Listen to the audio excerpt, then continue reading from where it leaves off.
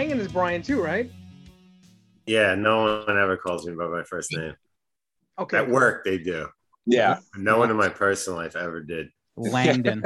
So listen, we're finally here. We're this is one of those things where we were just trying to basically, this was supposed to be episode 100, and like most things, everything I say is a lie, because number 100 ended up being Keith Coogan. So this will be the top 10 Big Four songs. There's 4 of us on here, and it is a pretty fucking hard list to put together when you really think about it. Huh? It's impossible. It's impossible. It was pretty hard. I'm going to say, how did you, we're going to ask, like, Langan, how did you go about putting together your list? I knew it would be impossible, and I already think way too much about these lists than like anyone normal should. But I kind of just jotted down off the top of my head, if I wanted to hit play right now, what would I want to listen to? And I made a list of those, and then kind of balanced it between how I felt about the song when I first heard it and how it still, like, it's still listenable for me. You know what I'm saying? Okay. Parker, how did you go about making this list? So I took the 4 bands and I made a playlist out of all the catalogs, every album, you know, my favorite songs out of that. And I kind of did like a tournament, like with myself. I was just like, all right, we got to eliminate some stuff, which stuff is going to stay. How I got the final 10 though, I went by like how much I love these 4 bands, like top to bottom. And that's how I got these 10 songs. Okay. Joe from Outburst.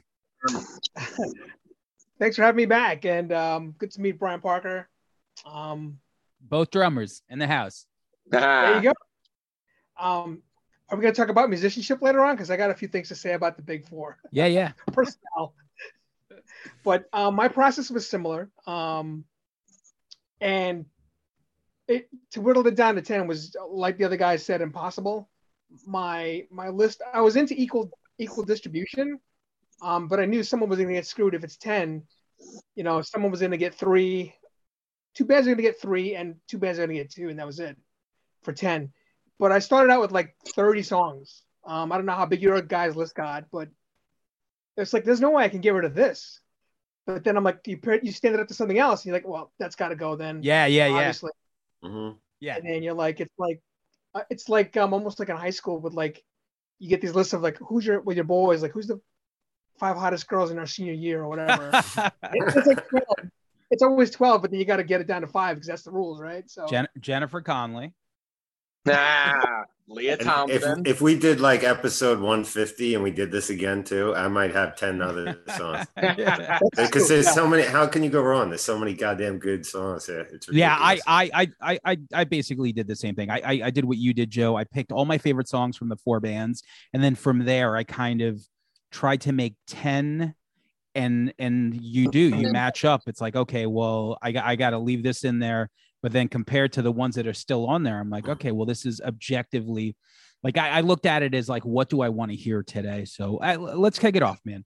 Let's do our 10 songs. With our guests today. Let's kick it off with you, Joe. Give me number 10. So we're going 10. Like 10 is in like 10 to 1. So number 1 being the best. Order of preference. I got number 10. Is Anthrax from Among the Living. It's Caught in a Mosh. And that is actually from front to back, my favorite Anthrax album, with Spreading the Disease a little, like second place, like they're neck and neck. And Caught in the Mosh is just like what I was like into still today in 2021. But I can listen to that whole thing from Among the Living all the way to Imitation of Life. But their signature song from that record is Caught in a Mosh, and it's got the good groove, and Charlie's playing his ass off, and there's a good lead by Spitz. So that's my number 10, Caught in a Mosh. Yeah, that's just classic. It's I mean, that's a classic song. It might be on my list too. So Parker, give me your number 10. Okay, so out of these 4 bands, I know that I'm going to get shit for this, but Anthrax is my least favorite out of these 4 bands. But doing this top 10, I figured, I had to do at least one song of theirs, obviously, just for equal, distribution. I was never into the Joey Belladonna Anthrax. You know, I'm going to get shit for this. I knew that I was going to get shit for this. How dare you? Joey Belladonna to me was like the drunk uncle who worked at like Foot Locker and just like he was like the crazy guy and like I didn't know Anthrax then. Like I knew when John Bush came in, from Armored Saint, and I was like, oh wow, this is like a put together band. Like this guy can sing, like this and that. Like, not knowing Anthrax then, like if I want to listen to like goofy, like funny thrash, like I listen to Municipal Waste because like them I knew. So for my number 10, I chose Only by Anthrax from Sound of White Noise, which is what a surprise, my favorite Anthrax album. I think like the first 7 songs are probably the best 7 songs that Anthrax ever wrote. I remember seeing this video on MTV's Headbangers Ball, and it's one of those basic just jamming videos, just guys in a room. And then like years later, I found out that it was about, I guess, Scott Ian's like first divorce, actually, how like, there was only one side of the story. That's all that you heard. So that was my number 10. Very good. Very good. I mean, blasphemy. I don't know. Everything you just said is outrageous, but yeah, I'll get back to that. Langan, give me your number 10. My 10 is Slayer's Chemical Warfare from the Haunting the Chapel EP. Shout out to Ron Grimaldi, who yes, wanted to vote for it 10 times. Yeah, I respect that. Ron said Chemical Warfare 10 times. Fuck the world. But it's such a raw, aggressive early Slayer track. I love all Slayer. I love Show No Mercy and stuff, but like this EP that came out was like a completely raw direction. And I don't know if it's true or not. I might have read it on Wikipedia or something, but I think it was the first time that Lombardo was setting up a double bass setup and learned a lot. They had problems recording the drums on this track and that EP because there was no carpet in the studio or whatever. But Gene Hughlin, I guess, that's where he met him, and he picked up a lot of double bassing style from Hughlin. Fucking Dark Angel days right there. Yeah, who's a legend, and you can hear it. The track is just attacking like constantly from beginning to end. Slayer, Chemical Warfare. My number 10. Man. Nice. My number 10 is just like Langan. I think Joey Belladonna is the fucking man, but I went with Only. I went with Only because I think arguably, if you really break down, like I'm a melody guy, and this might be the most catchy or best written Anthrax song, but it doesn't really sound like Anthrax, to be honest with you, up to that point. That's probably why I like it. Yeah, it's a massive pre-chorus, massive chorus, and just the pummeling, like it's not really a riff, it's just like the chord progression. Yeah. And when I heard that, I was like, okay, I'm kind of I really loved Persistence of Time a lot. I thought it was great. So it was interesting to see him leave after that. And obviously Attack of the Killer Bees, but my number 10 is Only from Sound of White Noise. So Joe, I'm going to ask you to give me your number 9. Well, before I give the number 9, I just want to address the Only, because 2 of you guys picked it. I know that when I like Bush Anthrax, but I just love the fact that Scott Ian likes to trumpet the quote that I guess when he heard Only the first time, James Hetfield like told him that it was like the perfect metal song. And there's like Hetfield telling you that, like I would take that as like the ultimate compliment, Yeah, I didn't know that, and he's right. It's really, as far as songwriting goes, it's a really, really good song, man. It's just a really well written song for sure. It might be my only Bush era Anthrax song that I like. I'm a big Belladonna guy. That's what I came up with. I love Armored Saint too. Love Armored Saint. Yeah, they're amazing. But it's kind of like certain things, like Audio Slave. I love Soundgarden and Rage Against the Machine, but you know what? Just didn't like it altogether. But, yeah. It's like I like RZA and I like Interpol, but I don't want to see those 2 guys together. Yeah. They put it. Did you guys ever hear that? It's pretty interesting. Yeah. I heard it once. Yeah, it didn't really work out. So, but Joe, give me your number 9. Okay, number 9 is from Megadeth. It's from the Countdown to Extinction album. It's Sweating Bullets. Nice. And this is a song that, for people who, their complaint about Megadeth is Dave's voice, which he was a disadvantage to the other guys. And I think the story was that he didn't want to sing, but he couldn't find a singer, so he was like, "I'm just going to do it." Mission accomplished. So, yeah. Right. So Sweating Bullets was like, you know what? You don't like my boys? Fuck you. I'm going to make it even more annoying and talk like a robot that's about to kill you or whatever. Mission accomplished. He's like psychotic, whatever, and he's narrating himself, which is to me is brilliant. Like he's talking to himself. He's all credit due dementia, and the sweet spot for me with Megadeth was the Marty Friedman, Nick Menza era, where they had those 4 or 5 albums that were like, man, these guys are really playing and they're tight. Oh yeah, like the first 2 Megadeth with like Gar and Chris Poland, great, it was great stuff. But then they really like finely tuned like their sound and their precision, and with Mustaine's riffs and Friedman's soloing, it's just like, that's amazing. I really started to like them a lot when that lineup got together. So yeah, Sweating Bullets, and I think it was an MTV hit where he's like fighting with himself and he's in a corner. There's like 4 or 5 Dave Mustaine's in a mental asylum. That kind of added to the visual of it. Yeah, that was a big commercial moment. It was. Yeah. It was like their slightly less than the Black Album. Yeah. Much to Dave's chagrin. It was their Black Album for sure. So all right. Yeah. Sweating Bullets number 9. Parker, give me a number 9. Number 9 for me is also Megadeth, but it's from 1988. So Far, So Good, So What, and the song is In My Darkest Hour. Yes. Which was actually inspired by Cliff Burton's death. And then Dave Mustaine actually got depressed, bought a bag of heroin, and wrote this kick-ass song. And this was, as Joe was saying, this was, the Chris Poland, the Gar era. And funny enough, Nick Menza was actually the drum tech on this album. And then he became the drummer right after this. But I love this album. I mean, the melodic beginning, and it just has that just that groove when it kicks in. Yeah, and then he does the it's a fucking great song. Who was the guitarist on that record? It wasn't Poland though. It was no, it was somebody Jeff else. Young or something. Yeah, it was somebody that I didn't really know the name. Yeah, he was just that record. Yeah, it was right. Yeah, it's a good record. Very good. Yeah. That's a forgotten record. Definitely. In between Peace Cells and Rust in Peace. I feel like a lot of people overlooked that record. Oh, actually, no, that's wait. That's the third record. Oh, the third. Yeah, you're right. Yeah, you're right. So yeah, I love that. So Far, So Good, So What? Langan, give me your number 9. Yeah, mine is Anthrax's Madhouse from Spreading the Disease.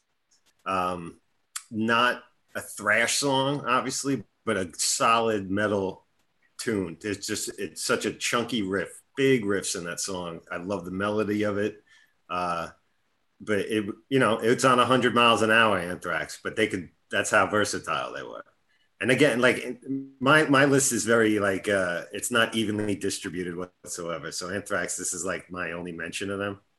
But this song in particular, even though Among the Living is my favorite album by them, I love this song. Yeah, I for sure. I'm the same way as far as like Among the Living might be my favorite, but I don't even know if I have a song in there.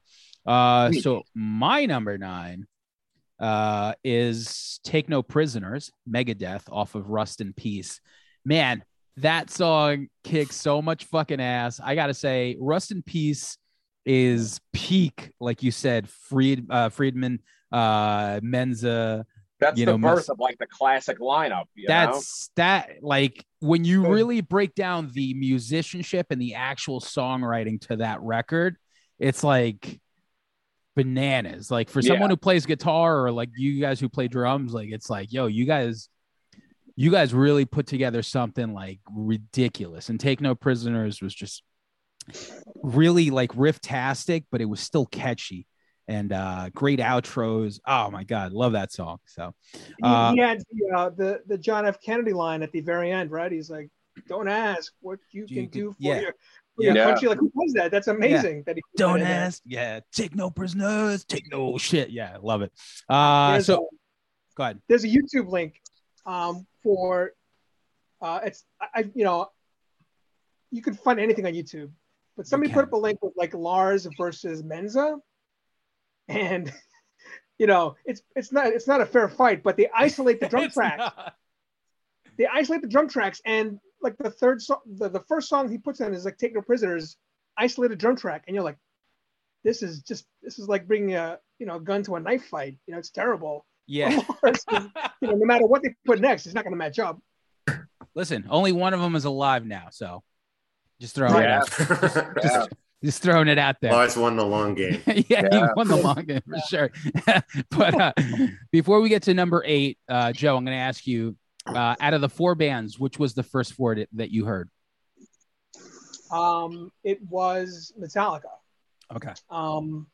We lived on the same block with AJ from Leeway, and he was a little older than us, and he knew all the cool record spots, and he would bring back, Circle Jerks and Dead Kennedys records. And one day he brought, I remember the hall, it was like Accept, Restless and Wild, and Metallica Kill 'Em All. So it must have been like early 80s, 83 maybe.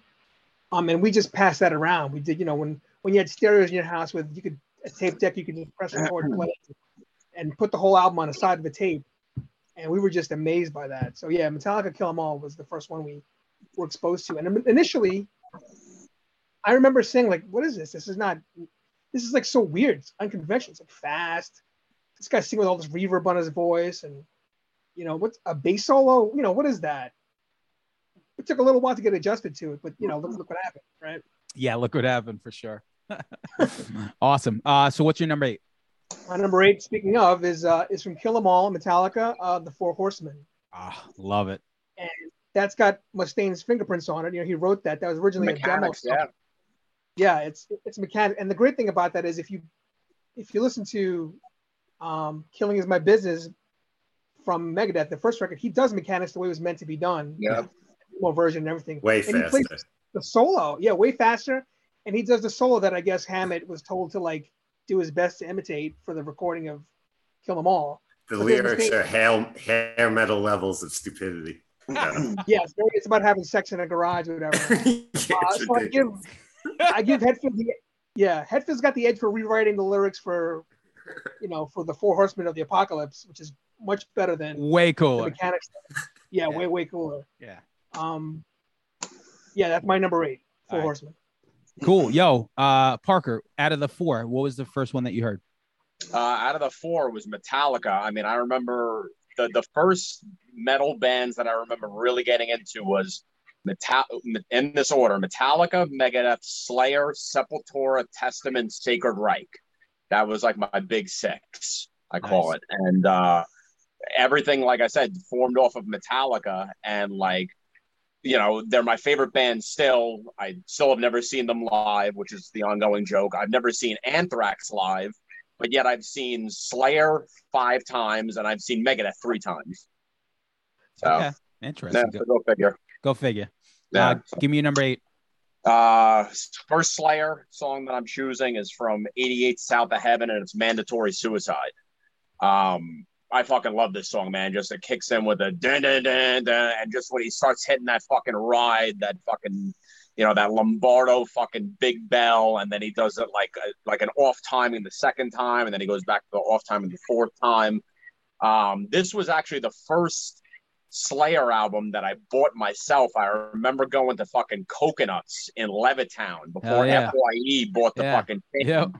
And I remember seeing the cover of this, and there was just there's so much shit going on in this cover. Like you're looking inside the skull, and there's him in hidden images, and then I look at the title, and I'm just like, South of Heaven. I was like, wait a minute. I was like, I think I know what that means. And then then I put the fucking album on, and I'm just like, this is fucking insane. Like South of Heaven, the song that it goes into, what is that? Silent Scream, I think is the second song. It's got like that fast fucking hi-hat that he goes into, and just beginning to end. I fucking love that album. But if I had to pick a song, it's Mandatory Suicide from that album. That's good. Yeah, that's a live staple for them for sure. Yeah. Every time it comes on, people get wild. So Langan, out of the 4, what was the first you heard? Metallica, Kill 'Em All, like Joe. I bought that shit at Caldor in Riverhead. Yeah. On vinyl. And I remember looking at the back of it, and these 4 ugly, pimply faced dudes that are like, hey, these guys look like us, And I just remember putting my needle on the record, and it was one of those life-altering moments, like the first time I heard Eddie Van Halen or something, and just one of those benchmark moments in my music life. You know, it just changed the game. Very cool. Yeah, you look like you're in the witness protection program in that lighting, by the way. You're I'm like backlit, like I'm getting interviewed on Inside Edition, and I witnessed some crime or some shit. For sure. Yeah, give me your number 8. The Thing That Should Not Be by Metallica. Oh, nice. I was a big Lovecraft geek when I was a kid. The song has Cliff all over it, and Cliff era Metallica is, as you all know, is my favorite. But just such a heavy song, like not in the Speedway or whatever, like in that Sabbathy, trudgy, you know, slow prodding way. And that the outro of that song might be the heaviest fucking thing like ever recorded. With that fade out at the end. It's so chunky. It's unbelievable. That's my number 8. Very good. Yeah, that was one of those songs that when I learned how to play guitar, when the solo came on, I didn't really know what a whammy bar was, and I'm like, how the fuck is he doing this? Like, what is he? It didn't make sense to me. It's like, wow. Oh, I was all about fucking whammy bar. When I got my first guitar for Christmas, the Sears Harmony model, I was so psyched I got it and grateful. Don't get me wrong, but I was so bummed it had no whammy bar. No whammy bar, yeah. No. Yeah. I mean, for me, once again, just like everyone else, probably just the power of Metallica. And I'm pretty sure, man. Let me tell you, it was probably watching the video for One. I was 10, and you know, from there it was just. I remember being in Queens when we lived in, like, you know, wherever the fuck we lived. And I would watch the video with my cousin, and my cousin was a girl and she had long hair. And whenever the breakdown to One came on, we would headbang. And obviously my hair looked like this and her hair looked longer. And it was just fucking amazing. I was like, oh my God, I want long hair so I could headbang to the breakdown to One. So, all right. So my number 8 is off of Master of Puppets, Battery. Ah, great song. To this day, I still play that intro, the ding, ding, ding, ding. Like whenever I'm at practice, it's such a like cool chord progression. But when, I mean, you want to just talk about just masterful songwriting, you know, that very like acoustic beginning going into like the guitar harmonies to like that, and still like it's a thrash song, but the chorus is like amazing. You know, it's like, how are you guys writing a catchy chorus at this velocity? So, yeah, number 8, Battery, Master of Puppets. Hey-o. Joe, back to you, number 7. Yeah, just a word on Battery, because I think the sweet spot for Metallica for me was Ride the Lightning and Master of Puppets, that little pocket there. And so Ride the Lightning started off with the acoustic guitar too, right? With Fire with Fire. Yep. And I'm like, maybe they're trying to duplicate that formula. And it was also, again, like another amazing song. Battery was like, it's hard to decide, but they're just, here we go with the acoustic guitar again, and then they just knock your socks off, you know. No, they did it. Those two records have a lot in common if you look, because even like Sanitarium to Fade to Black, to Creeping, like just a lot of those songs, if you put them together, the instrumental, I feel like they definitely like you could put them at a head-to-head and decide from there for sure. So. They had a formula, except for Escape. Yeah, they hate Escape. They never play that live. I like Escape. I don't mind Escape. Oh, it's they not did. a bad song, but I saw them when they did the Orion Festival. They played Ride the Lightning front to back and the Black Album. So it was 2 nights. Oh, that's fucking cool. Yeah. Yeah, it was cool. All right, Joe, give me number 7. 47. It's Slayer from Seasons in the Abyss. It's War Ensemble. Nice.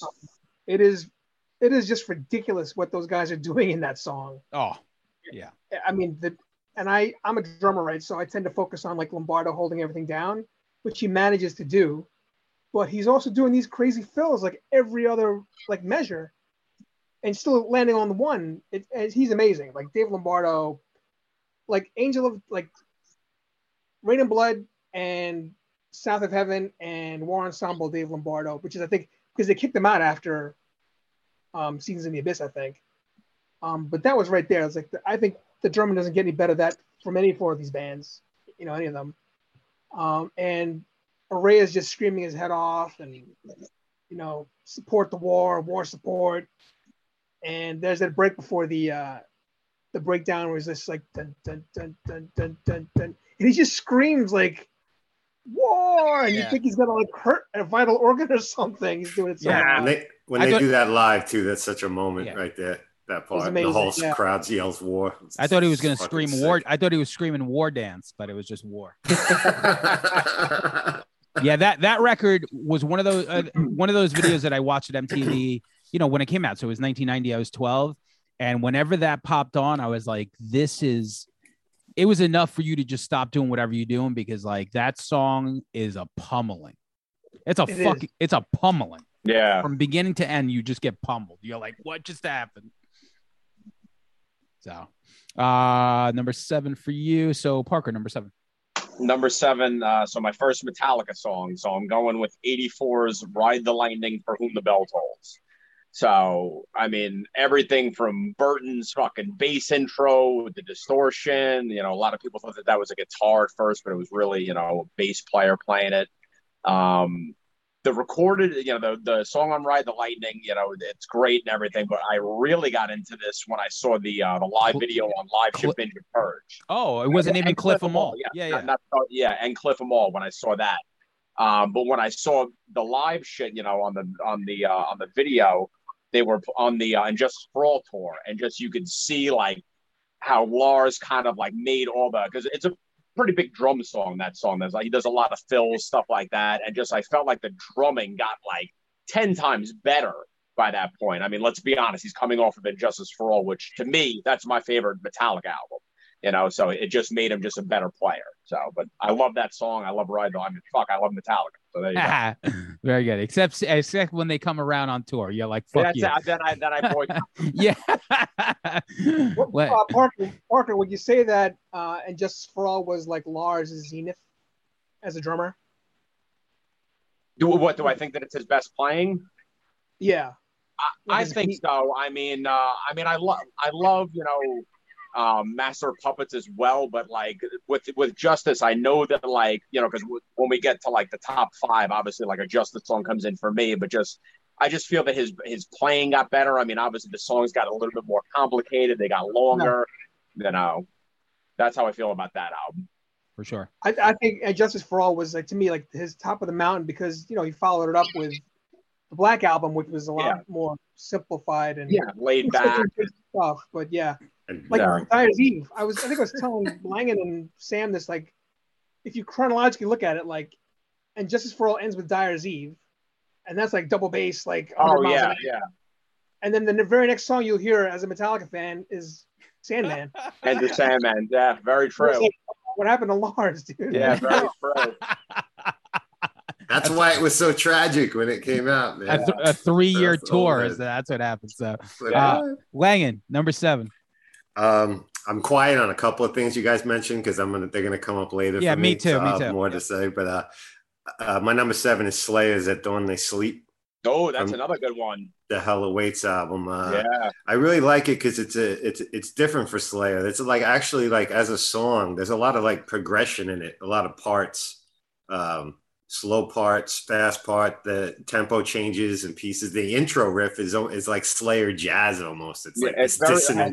I love Lombardo on that song because it's like it's almost like he's like very laid back and like it comes in late, and I love that shit. Yeah, but he gets his shine. He gets his shine at the end. He gets a little solo and stuff. And I love the lyrics too because I'm a horror fan and the vampire undead thing, the story he's telling.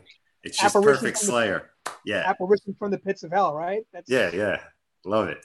Cool. Whenever I go see them and they play it, it's like a fucking treat. But all right, so my number 7, I'm gonna basically mention, with a lot of Black Album talk recently, here's the one thing that you're like, what happened to you're Lars? Gonna pick the Neptunes remix, right? Here's you're like, what happened to Lars from Dyer's Eve to Enter Sandman? And listening to them talk and talk about the And Justice for All tour on how they were playing these very long songs and the audience was just kind of staring at them for a long time, you know, because the songs are so long that they like, I think it was Kirk Hammett who said, I remember playing And Justice for All, the title track once, and everyone's just standing there. And he's like, Jesus Christ, how long is this song? That's my number 7. And Justice for All title track. I fucking love it. It doesn't even feel that long to me. And I remember getting Guitar World and learning the yo, it's so good. It's so fucking good. And it just but I get it if you're going from certain songs and then you play that, you know, like some people are just like, okay, I guess they're gonna riff on this for like 5 minutes and then we'll go back to the chorus. But I love And Justice for All. 3, you know, it's just like it's one of those songs, like if a song, if you're looking at a time the whole duration of the song, then it's too long. But like it never really felt like a 9-minute song to me. So shout out to And Justice for All, which is also my favorite Metallica record. And so we're gonna go back to Joe, unless you have something about Injustice. I was gonna say when we used to warm up or sound check at CBGB's, Tommy from Prong was the sound guy there, and he would say, like, you know, to the drummer, like, give me your tom, one tom, give me a second tom, give me a floor tom. And so I would do the riff from And Justice for All, you know, when Lars is going down the do do do do do do, because it's hitting all the toms, and I'm like, how do you like that? And Tommy would be like, hey, I know that song pretty good. That's my memory of And Justice for All, you know. Yo, awesome. Shout out to Tommy Victor. So before we get there, I'm going to ask you, out of the 4 bands that we're talking about, who do you think had the first clunker? The first clunker. That's a good one. I'm gonna say, and this is like, it's hard because even the clunkers, you find gems on those records. Oh, you 812? Oh, what's the Van Hagar podcast, guys? I'm gonna say Anthrax, State of Euphoria. Oh, because it had like the Trust cover on it, and you know, it had some good riffs on it, but it didn't catch me like it did, like Among the Living did. So I kind of like would listen to it on the background. It didn't capture me. And that was 1988, I think. Yeah, 88. Yeah, 88. Yeah, but you know, they came back strong with Persistence of Time. But that's the one, to me, it's kind of like, I bought it. I was like, oh, this is gonna be awesome. And then I played it all the way through. I'm like, it's all right. Like, it's okay. It wasn't a letdown for me. But I liked some songs on it, but the production I never liked on that record. Yeah. And even if you watch the Anthrax 40 documentary that they just put together, which is amazing, by the way, they don't like it.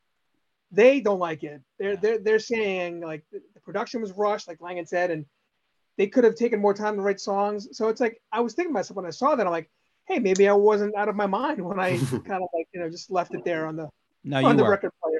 You guys, all of you guys are. So give me your number 6. Yeah. I think it's 6. So speaking of Anthrax, then it's from Spreading the Disease. It's AIR. Nice. That is their, you know, I guess their first full record with Joey. They did this Armed and Dangerous EP just, you know, when he joined the band, when they kicked Neil Turbin out, and they did a couple of old Turbin songs like Metal Thrashing Mad and Panic, and, you know, just to warm the fans up to this new guy. But when they came with AIR off Spreading the Disease, it was like, here we are, you know, Charlie's playing his ass off. Charlie's so good, and he was doing double bass, and Spitz is like licking out, and then, you know, that's a song built for Belladonna's voice, I think. You know, it's up there, and he's very melodic. Even the chorus is melodic. Yeah. And then a great mosh part. You know, they were big into like saying the word mosh back then, so you know, it was a great mosh part. So to me, that's like one of the timeless Anthrax songs for me. AIR. Nice. Perfect. Langan, Parker, out of the 4 bands that we're talking about, which is the one that released an album that you know that you were kind of not into? I mean, I don't know if that's really fair because with me, I'm going to pick Anthrax, obviously, because I don't really like a lot of the older stuff. Yeah. But I will say this for Metallica, I will take Load over Reload, Saint Anger, and that fucking Lulu shit all fucking thrown together any day of the week. Okay. Awesome. Give me your number 6. All right, so number 6 is another Megadeth song, and the opening riff to this song, every time I fucking hear this song, I think of the Chappelle skit with John Mayer when he says, "Play the fight riff, John," and everybody starts fucking going crazy, and the song is Holy Wars by fucking on Rust in Peace, because that opening riff, I just want to fucking flip tables over and fucking go ape shit. And it's great because Mustaine starts with the guitar, Menza follows it with the drums, and then when it all comes together, it just fucking explodes. And what a fucking great song from a great album. I'm trying to think of where I could invite you to play that song where you will just throw a table. Oh, dude, I would love it. I would need to like fucking hang fucking, cymbals off of chains and shit like we were in Hellraiser, but like it's got to be done, Langan. The thing about Holy Wars, that's like 2 songs because the Punishment Due is like a separate song. Yeah, yep. Thrown in the middle there, I never I never looked at it that way. That's interesting, but it is the name. Langan, out of the 4, which was the first one to break your heart? Man, I mean, I wouldn't. Well, that changes things because you mentioned Clunker before. It was hard for me to say Clunker, but the Black Album broke my heart. Like, I know it's a good record. I'm not like, it sucks. It wasn't what like I needed right then from that band. Like it just was different, and I wish they kept in a different direction. So that kind of were you like Heavy Thoughts Tonight, and they aren't of Snow White? Were you just like I can't deal with this? It just I'm a little older than you and stuff. So like I remember like having that when you heard Enter Sandman, it was very like shocking. It just is hard to like what? You didn't like what? You didn't like the West Side Story riff and that was so silly. I mean, but there is some good shit on that. Don't get me wrong, and the production's top notch, and the great songwriting, and they sold out anywhere that had electricity from that point on, so they could give 2 damns what I think of it. But as my high school self, I was just like, oh, that wasn't the band that you fit in your back pocket anymore, as Kurt used to say. They growed up. So give me your number 6. I was back and forth here, but I'm going to go with Fight Fire with Fire. Nice. Ride the Lightning. When I was putting these lists together, I realized I had a lot of intro songs. These bands had just all these bands on almost every record has like an unbelievable opener. But same thing like you guys talked about, the slow intro, and when it kicks into gear, it's just it's so brutal. It's one of my favorite guitar solos on it too, especially that harmony part that they play after the solo before Lars' little drum break. There's a little melody that James and Kirk play that's just it's perfect. It's Lars was so good on that song. He was, man. Yeah, man. I'm not like of that shit on Lars camp that like became so popular. Like, cause Lars was the shit when we were growing up. He was. Everybody wanted to play like him. Everyone loved him. And then all of a sudden, it just became this fucking thing to just shit on Lars. And like, yeah, he ain't Lombardo. He ain't Benante. You know what I mean? But he fucking held it down. He was very important in metal's history. It's basically the overexposure of press. It's between the Napster thing and that documentary, Some Kind of Monster. You see these people and you're just like, oh, maybe this guy's not. Yeah, I don't think I'd want to hang out with him. I mean, I wouldn't say no because that would be cool as shit. But you know what I'm saying? Like he might be a dick, but you know what? Come on, fucking play. Come on, Langan, don't be a pussy. Tell you some of his artwork in fucking Some Kind of Monster. Yeah. You should delete that. All right. So I am like Joe. Me and Joe are so similar because I don't think we've heard a song that we don't like. I feel like me and Joe will even if it's a song that we don't like, we're gonna say, hey, that's a cool chorus, that's a cool, like, there we'll always find something about every song. So redeeming qualities. yeah, so for me, the first heartbreak that I had was Stomp 442, the Anthrax album. Oh, fucking Dan Terr, I'm sorry. So when I got that was the first time I got a release out of these four bands where I was just like, this is really not good. Dan Spitz had left. It was just, Charlie, Frank, and Scott. And the songs just weren't that good. Like I was like, all right, maybe they got away with it. They had Neil Turbin, and then they changed to Joey, and then they got John Bush, and then the Sound of White Noise was cool, but Stomp 442, like, I was just like, I couldn't have it. So that was, to me, that was the first one. So my number 6 is the title track to 1990s Seasons in the Abyss, Slayer. Man, you want to talk about a fun song to play at practice, just like it's like so Sabbath, but then they kind of like speed it up, and once again, I'm a big pop guy, so the chorus, close your eyes, look deep in your soul. It's just so good. The video was great. Video was amazing. They coming were over on like pirate ships and shit. It was like they were like in Egypt or somewhere in like the middle. But yeah, that's it. So we're back down to 5. So let's crack the top 5. Joe, give me your number 5. Before that, really quick on Seasons in the Abyss. I think that's maybe the first time where, I don't know if it was intentional, but Kerry King and Hanneman are playing leads that are almost in tune. Yeah. Right? It goes with like the chords. It's like, wait, this is kind of melodic actually. Yeah. Way less bends. Yeah. And Anna Ray is almost kind of singing. So big departure on Seasons. Listen, I'll go back to that record. That to me is my favorite Slayer record. Seasons in the Abyss is my favorite Slayer record because it, just like in Justice for All, you have the heaviest to the softest. That had War Ensemble all the way to fucking Seasons and songs like Blood Red, Dead Skin Mask. Yes. Yeah. It was like them at their height power.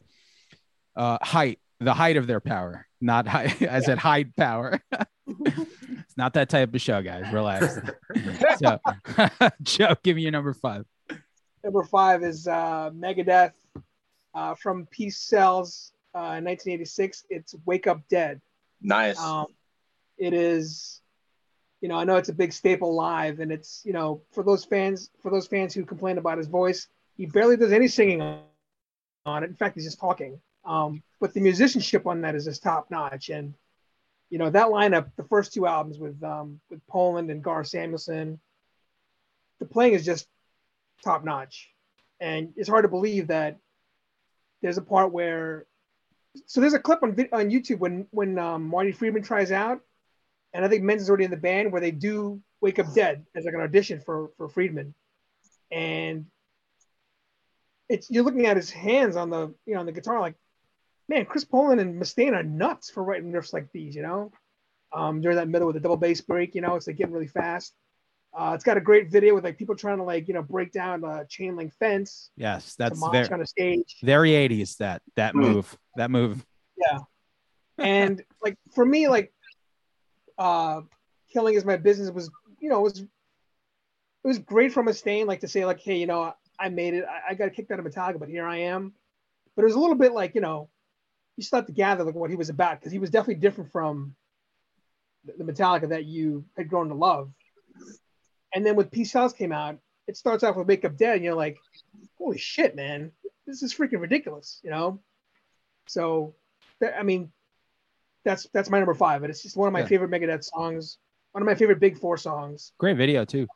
Yeah, the march part at the end, it's just like, like you're marching or something. Like, it's a great song. Back in the 80s, the only people who were knocking on more chain link fences than metalheads were Zombies. So that's why I liked it. So Parker, number 5.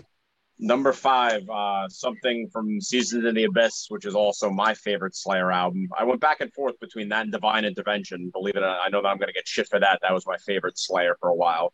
But so many good songs on this. I mean, how the fuck do I choose something? So I kind of did like the I don't want to say like the Bastard Son from the album, but I chose the song Temptation, which just kind of fucking kicks in right away and just it ends. I mean, it builds and then it just ends with Lombardo just hitting this fucking China cymbal that just, I mean, recorded wise, it sounds like it's like a 30-inch China cymbal. Thing was probably like a little splash, but like he's fucking grooving on this fucking thing with this fucking breakdown and just what a banger of a song, Temptation. Nice. Yeah. Born of Fire is another good one on there. That's a good one too. Yeah. Langan, give me your number 5. My number 5 was mentioned before, was For Whom the Bell Tolls. Same reasons that was said before. That again, big Cliff Burton fan. The intro to that and the Cliff 'Em All recording of them at the on the green or at the green or whatever it was. Some green. Man, I wish I could have been at that show because they were just at the height of their powers, and Cliff just crushes that shit. The Major Rager on the 4-string motherfucker. Nice, yeah. That's it, man. Yeah, and it's one of my favorite James vocals tracks. Like that old James before he like blew his throat out and he kind of became that caricature of that whole whatever he does. Yeah. One of my favorite James vocals. I wonder what Miley Cyrus would sound like singing that song. My number 5 is, basic bitch territory, but Caught in a Mosh is Anthrax out of these 4 bands is the band that I listen to the most. Probably later on. Earlier it was, obviously Metallica and probably Slayer, but Anthrax, like those records, like I really do go back to a lot of that stuff. But Caught in a Mosh is just, it's just Joey being fucking Joey. So it's a chorus, and of course they have that New York hardcore influences on the call and response chorus. Man, it's just great, man. Among the Living, Caught in a Mosh, man, that's the banger. Joe, you was like clapping with one hand. Yeah. Right? What? Yeah. Yeah. I'm trying to like visualize like, what is he? Where is he clapping? So it's they told the story in Anthrax 40 where it was like their stage manager that was trying to. Right. Yeah. That's what they wrote the song about. He was caught in a mosh. So before we get to your number 4, I want to ask you, Joe, who out of these 4 bands had the best second act? You mean like the later records, like in the 2000s and stuff like that? Yeah. Good question. That's why I'll say Megadeth. Yeah, I'll say Megadeth. 2009, they had Endgame. Endgame, which is amazing. That from front to back, that's like he never slowed down. But from like they slowed. One of the albums you asked earlier about Breaking Your Heart, like Risk was bad. Risk was so bad. It was really bad, but it was after Anthrax's State of Euphoria. So yeah, that was 90. Yeah, Risk was 99. Yeah, right. But after that, they did they had Dread and the Fugitive Mind, The World Needs a Hero, Motorcycle, and then 2009 Endgame. I suggest anyone who doesn't really know the later Megadeth, it was that, and then it was like 13.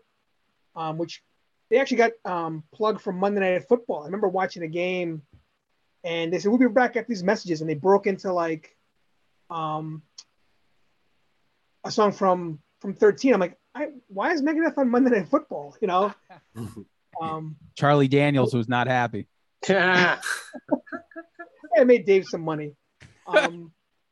But like I think they had a good second act. Next, if I had a silver medal, I would give it to Slayer. Because they brought Lombardo back. They had that album in 2006. It was Cult, and then World Painted Blood. There was some really good stuff in there that, for fans of the Big Four who really still gave a shit, they would find some good stuff there. Cool. Give me your number 4. 4 is from Metallica's Ride the Lightning. It's called Ride the Lightning, self-titled. That is. It's an amazing song. It's also got Mustaine's songwriting fingerprints on it. Lars is doing the double bass in the middle there when it gets fast. And the lyrics are cool as shit. It's about, guys going to go into the electric chair, and he's innocent, I guess, right? According to to what Hetfield's singing. But it's a catchy chorus, and when it speeds up and Lars is doing double bass and Hammett and James are doing the solo, like the twin solos, it's like, man, this is like peak, like musicianship wise. That's so freaking good, Nice. Number 4. Cool. Parker, out of these 4 bands, which band do you think appeals to you the most in the later years? Like, who has the better records that you like? I mean, later years, I mean, like when I first heard Load, I'm not going to lie, I kind of felt like how Langen felt probably with the Black Album. Like when I heard like Until It Sleeps, like I remember like that premiered on like the radio, and like I stayed up and fucking hit play and record on the fucking tape deck and shit back in high school. And I was just like, oh my God, I'm like, this is fucking horrible. It's fucking horrible. Then I saw the video and I was like, wait a minute. I was like, they're wearing like eyeliner and like clip-on earrings and shit. I'm like, man. Then I heard like Reload and I was just like, oh, Jesus Christ. I'm like, let's fucking end it right here. All right, so Metallica's the answer? No, definitely not. But then I did like when they teamed up with Rick Rubin again for that one album. I forget what that was called. That's magnetic. But I kind of went back and forth with that. I did like Slayer though after Divine Intervention. Like I did like the God Hates Us All stuff, and they did that punk album with the left-handed drummer that was in Testament for a while. Then they did the Diablos and Musica. I didn't mind. I'm going Slayer for the second half. Good. That was a good way to get to that answer. Slayer for you. Number 4. What's your number 4? And Justice for All. Self-titled. I mean, what can you say about this song? I mean, yeah, it's long as hell, but just the musicianship is insane. I mean, the playing, everyone's playing their part. I mean, like you see the stage setup. I remember when I first, like I said, watching that live ship Binge and Purge. I mean, just my God, like a coworker of mine actually went to that tour and saw them in the Cult live, and I'm like, holy shit, like what I would fucking do. There you go. I went to that one, and they played with Queensryche too on that same Justice. They came back around. I mean, Jesus, what I would give to fucking see that fucking show, with that stage setup and to hear those songs. But I'll send you the YouTube link. Yeah, thank you. It's my favorite Metallica album. Just I love that fucking song. Yes, that's the banger. Langen, same question to you. Who do you think had a better second act? Testament. Nice. We're getting to that. I'm saving that for later. No, I would have to say Slayer, no doubt. Slayer by far had the most consistent career out of all 4 of them, as far as like what they did, what you could expect, the level of what they kind of kept it pretty consistent, and I don't think they really had a dip for me. Slayer was always Slayer. All right, give me your number 4. Joe already mentioned it. Wake Up Dead by Megadeth. It's practically an instrumental, and it's a song of like 1,000 riffs in it. It just keeps going to a different fat ass riff each time. And Chris Poland is one of the most unsung characters in early metal history, because I mean he wrote a lot of stuff for Dave too. I think some of the solos, and he came from a real different background musically. And it's insane. It's an amazing song, and it just sets the bar of what we can expect from Megadeth. Because, like Joe said, the first album very raw, like recorded and everything. And this was like a real, raising the bar. That's my. I think Mustaine is actually on record as saying like that as guitar players, like Poland put him to shame. Like he was ashamed of it really helped him up his game, because Chris Poland had these like. He thunk so much out of the box, and he wasn't even he was like a jazz player, right? Yeah. Him and Gar had a jazz background. Listen, and it definitely changed him. And I think Dave Mustaine by far is the best guitarist of all 4 of these bands. I got to say that too. Yeah, in my opinion, the jazz guy will always get you. Out of the 4, geez, I'm gonna say Slayer, because there's a lot of killer stuff on the later records.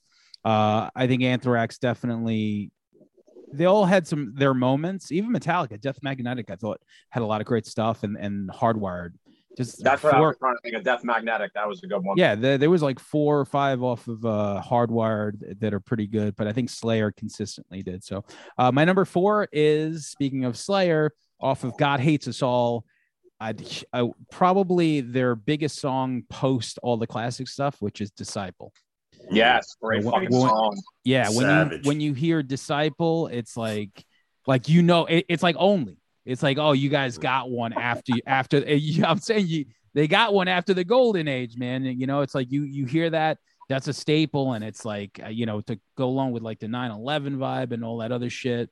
The lyrics are just so brutal. Yeah, the fact that when it came out, to not to interrupt you and stuff, but like for me, like I hadn't fucked with metal for a while, and after 9/11, I had all these emotions like we all did, like anger and fear and this and that, and that album just scratched the like right itch at the right time as far as like a release for all that, and that song in particular is just brutal. I mean, that song's just it's ridiculous. So I despise this fucking place. Like he's waiting at the end, At the end. Yeah. So my buddy Billy sent in his list. I just want to read it real quick. So Billy Tardy, my favorite mass hole. So he has Hell Awaits. He has No Remorse. He has Raining Blood, Master of Puppets, I Am the Law, Liar, Damage Inc., Angel of Death, Creeping Death, and Holy Wars. That's my buddy right there. That's 10-1. That's pretty good. Yeah. So let's see. Back to Joe. I'm going to ask you, if there's a fifth, who would you throw in? I would have to say Exodus. There's a documentary from, I think it was like 2010 by an indie filmmaker. It was called Get Thrashed. Amazing. Yep. Yeah. And they're interviewing Mustaine, and without hesitation, he talks about that Kerry King played like the first Megadeth show. Yep. And then, of course, he played Metallica. He played with James. And I think he said he showed the guys that joined Megadeth, obviously. So he was like, I think his phrasing was like, my playing, is associated with like 3 of the big 5. He mentions big 5 with Exodus. So I guess to those guys, to that crew growing up, because Exodus is like, they're one of the front runners, forefathers. They got Hammett from there. They were playing all the shows, headlining over Metallica in the beginning and stuff. So I would say Exodus. Bonded by Blood is an amazing record, from front to back. Cool. So give me your number 3. Number 3 is Megadeth. Holy War is The Punishment Due from Rust in Peace.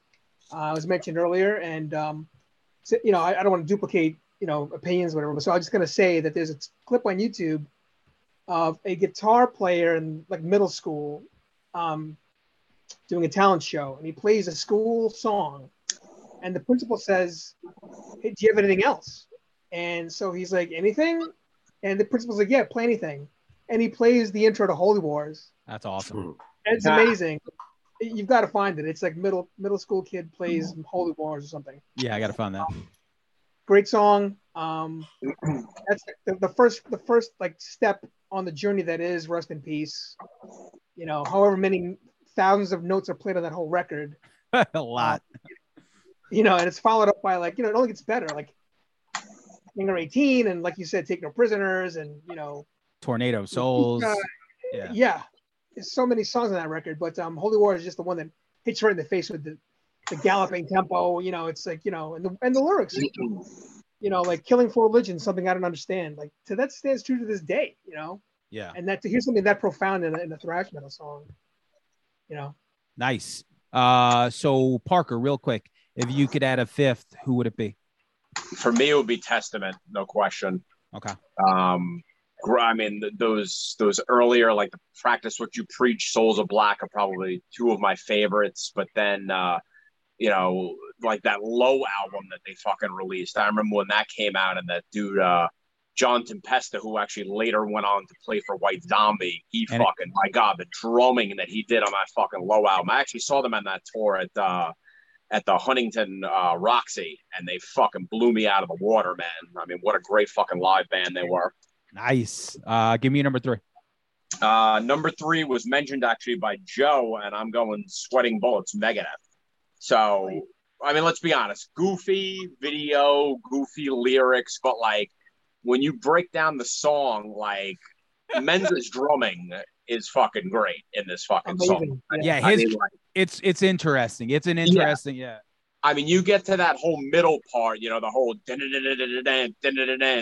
it just builds and builds and builds, and it goes into the dueling solos and like the you know that the double bass is following the one guy, and just the ending, he just double basses the fuck out, and like that's what I hear. Like I don't see the fucking goofy video or the Hello Me fucking shout out to Joe Sullivan. You know, I don't hear any of that shit. I just hear the fucking middle ending, and I just fucking think it's a great song. Awesome. Do you think that you don't think that me, it's nice talking to myself. All credit due dementia. That's a brilliant lyric to me. Yeah, I just think a lot of people just give it shit just because, like, I kind of feel like Dave Mustaine gets a lot of shit, just kind of how like Lars gets a lot of shit. Like, look at this asshole doofy fucking guy. But just, I don't know. Hey, I didn't ask him to cry in that documentary. Is all I'm saying. Yeah. And I mean, not for nothing, Countdown to Extinction is actually my favorite Megadeth album too, front to back. I love that. Yeah. I used to play for Closure of a Dream. Great fucking song. All right, so Langan, your fifth. If you were to add on a fifth, who would it be? Definitely hearing Joe with Exodus. I love Bonded by Blood. I love that first, I don't know how many records, and Piranha is one of my favorite songs. But I'm going Testament. I remember getting the Legacy on vinyl and just being blown away. And every album after that, just I think Alex Goldnick's one of the best guitarists in metal. He's a virtuoso. He's playing in Patchogue tonight. That's right. Yeah. I know. And Chuck Billy might be my favorite singer in thrash music or in metal. Like he's my favorite singer with 2 first names. Nice. he stole my herb, but yeah, he did. I love that story.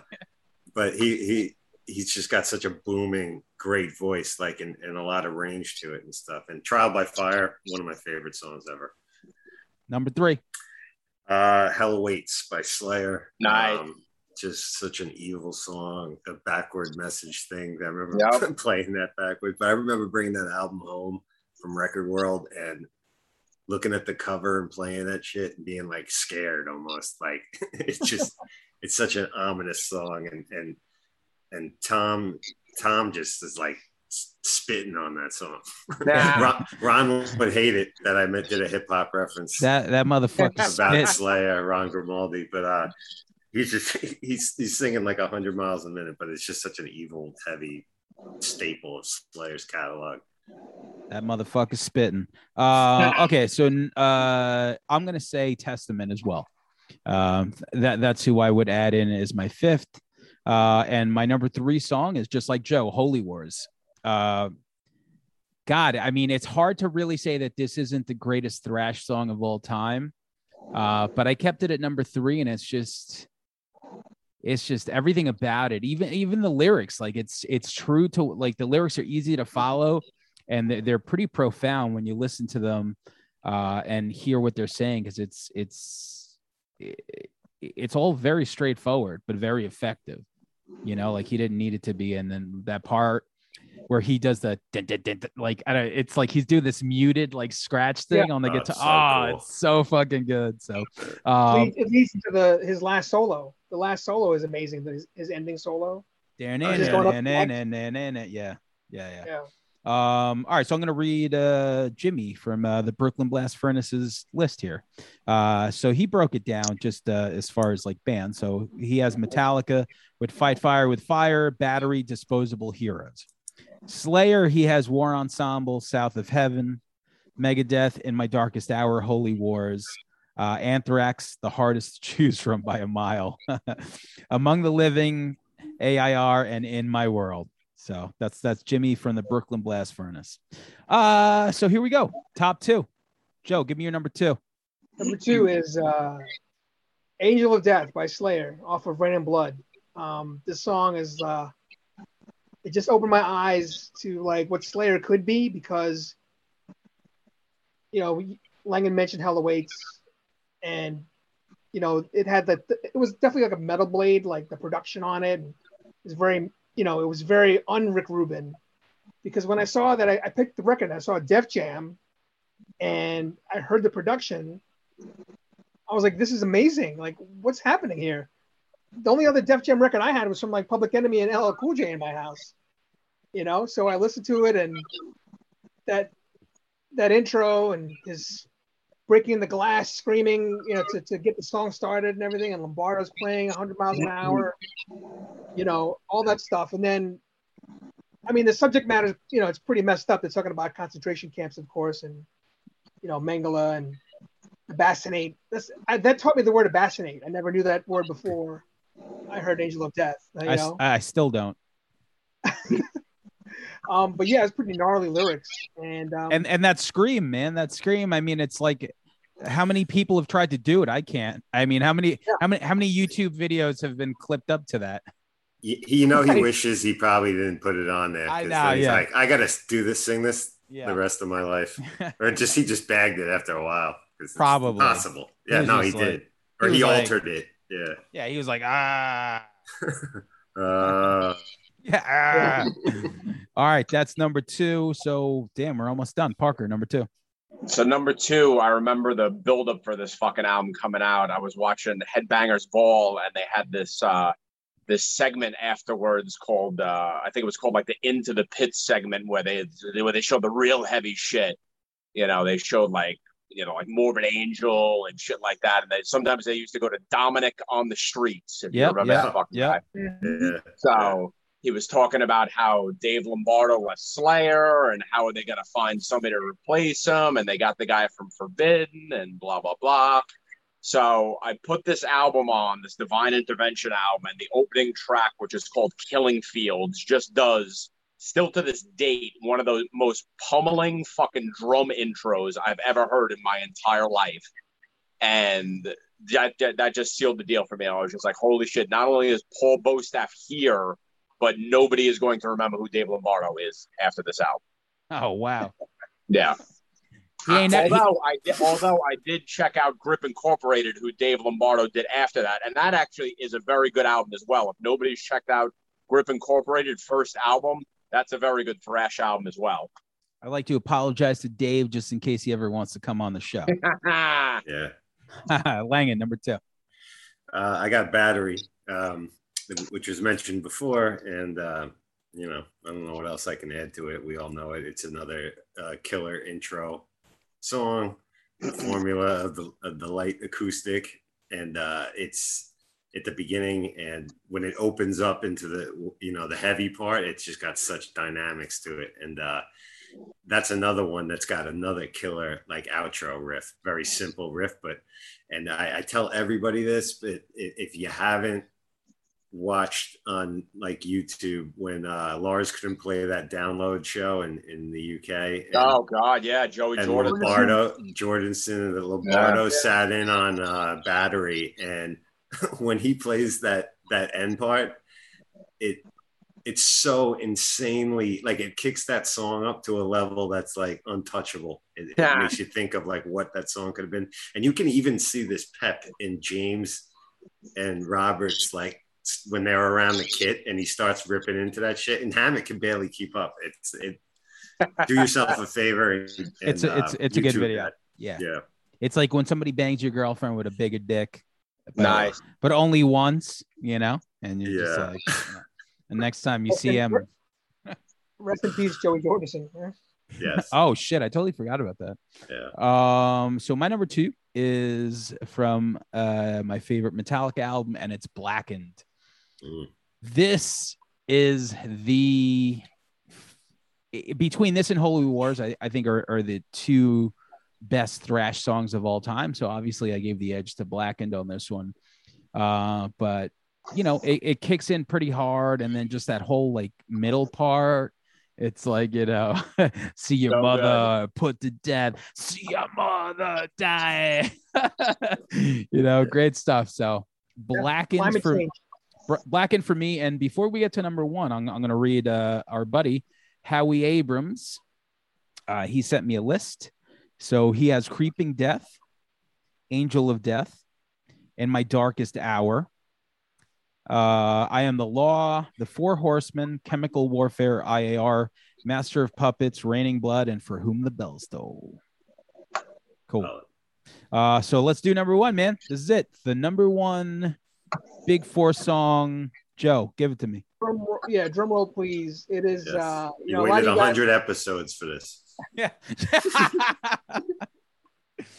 Battery was mentioned before a couple of times, but I'm going to go with Master of Puppets, the song right after that on Master. Because it was, to me, it was like a growth in songwriting. Like, yeah, it was like 7 minutes long, but the 8 minutes and 38 seconds. Is it? Okay. You can't beat that riff, man. And then the middle part, the melody and the harmonies of when they slow it down, and the lyrics about drug addiction and chopping your breakfast on a mirror. That was like really, really cool songwriting, And I know it's a staple live. People still, sing along to it and everything. But when I first heard it, when we all first heard it, that was like Metallica kicked it up another level, and then, they would kick it up again for Justice. But at that point in time, like, Master of Puppets was it for me. I was like, man, this is amazing. And I still have that song to this day. And like you said earlier, like, what songs would I want to play right now from these bands? And I always go back to Master for some reason. It's amazing for, that song is known by so many people.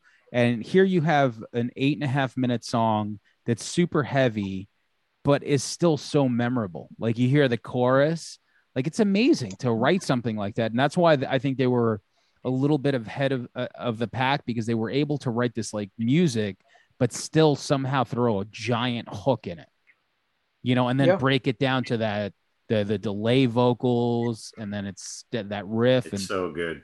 Yeah. I mean, that's, I always wish they did one more record with Fleming Rasmussen somehow, to just try it out. Oh, it's might never not have worked, but... It's never too late. It's never too late.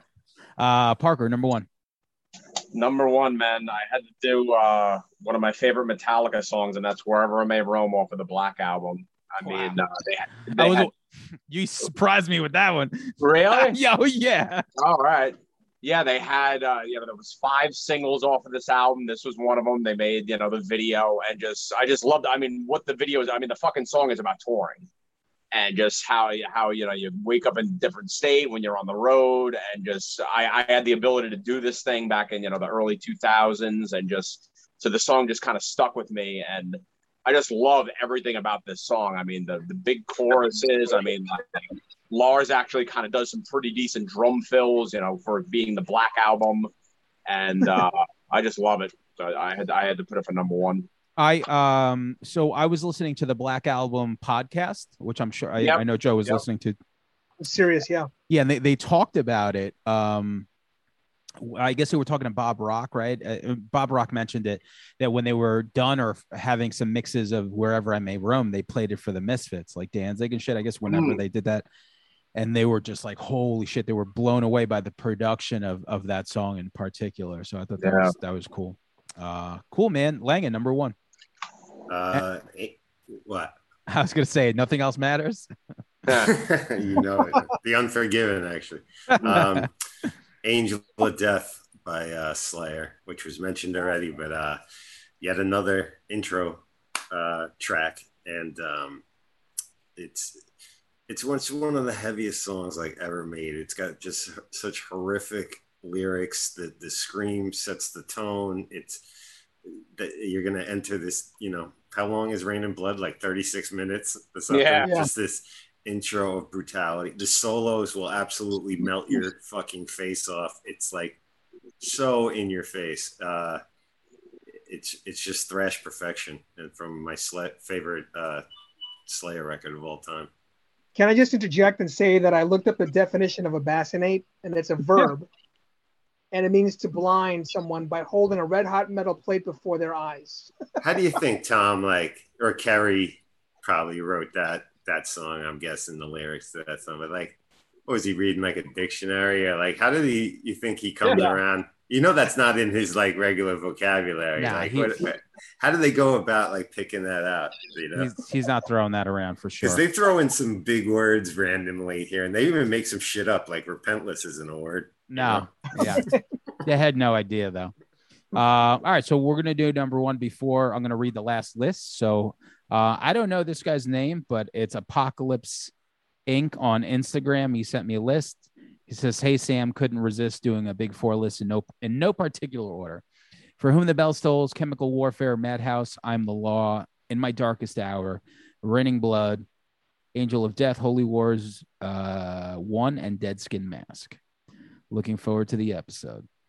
Perfect. All right, so this is it. Last one for me. I remember finally getting a VHS copy of Cliff 'Em All. And I remember watching it and thinking it was the coolest thing ever. And once we got to Cliff playing, I was like, holy shit. I'm like, that's not even a guitar. And he starts playing For Whom the Bells Toll. And I'm like, I always thought that was a guitar. And I'm watching this fucking guy rip that shit. And when you see them live and they do this, and it's like, take a look to the sky just before you die, and then it cuts out, it's like the best. Like Parker wouldn't know because he's never seen them, but I wouldn't. No.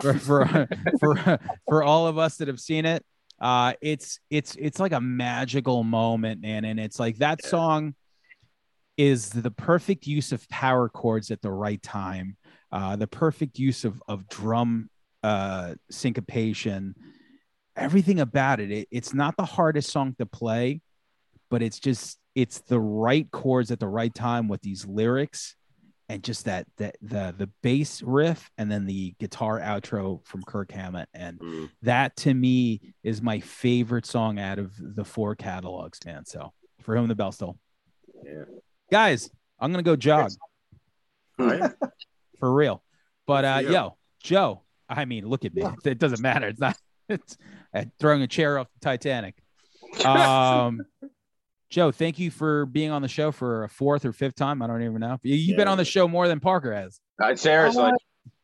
It's the 3rd time because if I ruled the world, that was the 1st time we met. But then I did the 90s hair ballads, and then I did the Van Halen one. So yes. Oh, really? I feel like the 4 one is. Yeah. I feel like I love the subject matter though. I love it. Yeah. Thank cool. you for having me. You'll be back again. Yeah, for sure. We're gonna do our top 10 Boyz II Men songs. You're in. I'm in. So if you have a St. Elmo's Fire one, I believe I had mentioned that. Yeah. This podcast I'm in. Totally. I know the audience is clamoring for that one. I'm getting a lot of messages on IG for that St. Elmo's episode. Yo, when's that St. Elmo's Fire? It's dropping, son. Cool. We need a St. Elmo's Fire too. Listen, guys. Also, I'm going to put this out Monday. Thanks for doing it, and we will talk. Peace. Later, guys. Hey, Later, man. Bye.